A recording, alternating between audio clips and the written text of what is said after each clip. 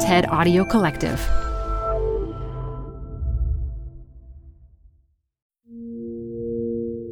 A quick new idea daily from the world's greatest TEDx talks. I'm your host, Atosa Leone, and this is TEDx Shorts.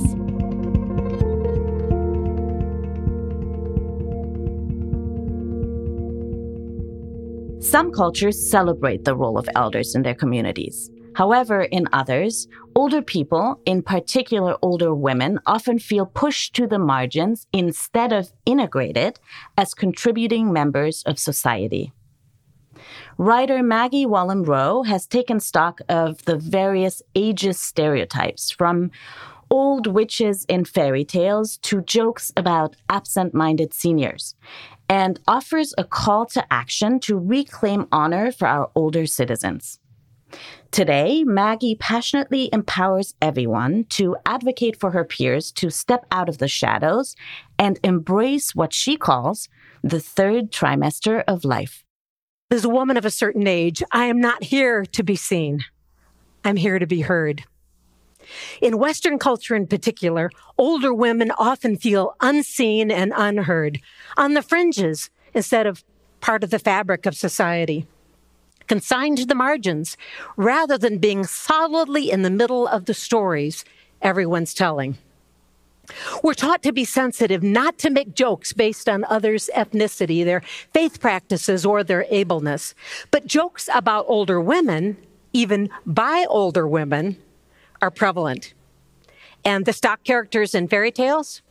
Wicked stepmothers and witchy crones. And yet there are 28 million American women over the age of 65. We're women who don't care so much about being noticed as being useful. We're women who want to use our life experiences, skills, and network of relationships before we take them out of time into eternity where they'll no longer be needed. If we live as long as many of our parents have, my generation of women will reach our late 80s. But however many more spins around the planet we have left, we know that we are inarguably in the third trimester of life. Every expectant mama knows that the third trimester is often the most difficult, yet also the most joyous part of a pregnancy. New life is just around the corner, and we feel the weight of it, the aching and longing for what is yet to be. We have an urgency to accomplish all we can before new life arrives and changes everything. Our elder years have the enormous potential to be a season of significant fruitfulness and extended influence. Our greatest calling might be ahead of us, not behind. So what is holding us back?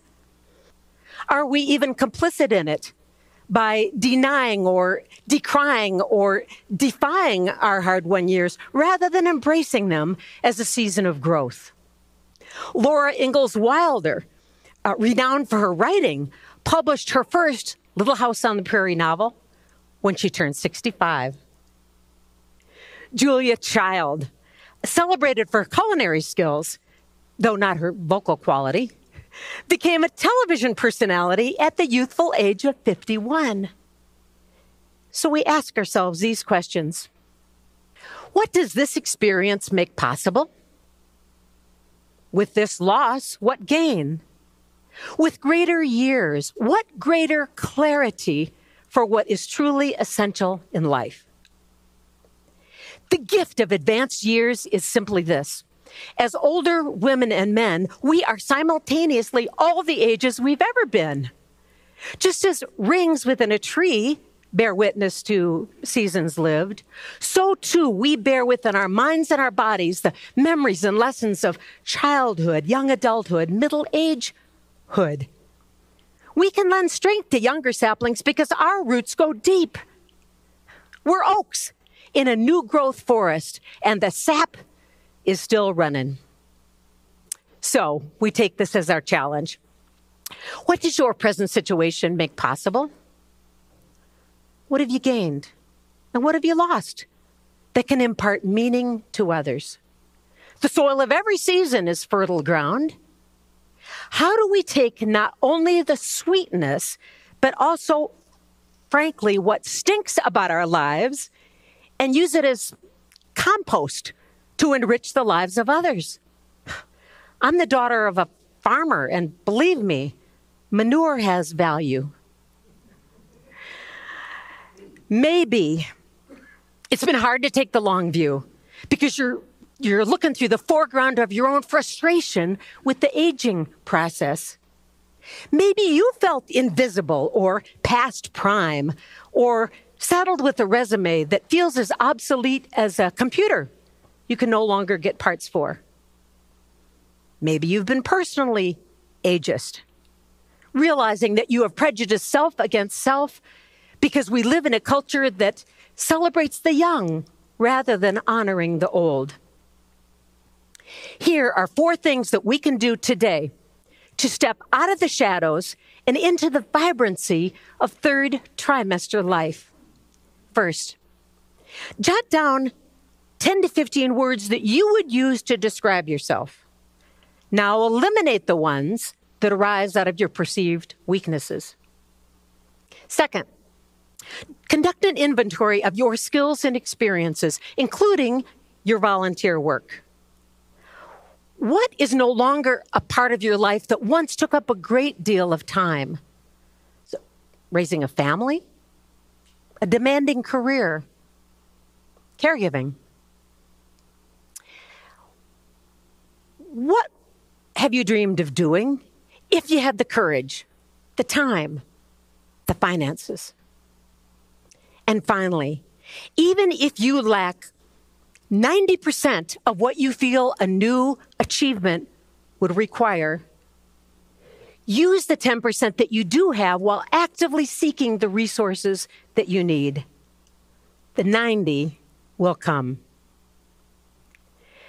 The intentional life happens when we learn to make careful choices about the future, even as we grow in maturity from the lessons gained in the past. So we step back, we take stock, and we gain the long view of not what we've lost, not just what's left, but all there is yet to gain in the years to come. Just might be your story we're telling one day.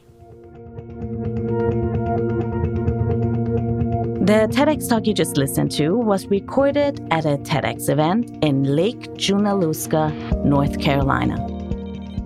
All TEDx events are independently organized by volunteers who believe in TED's mission of ideas worth spreading.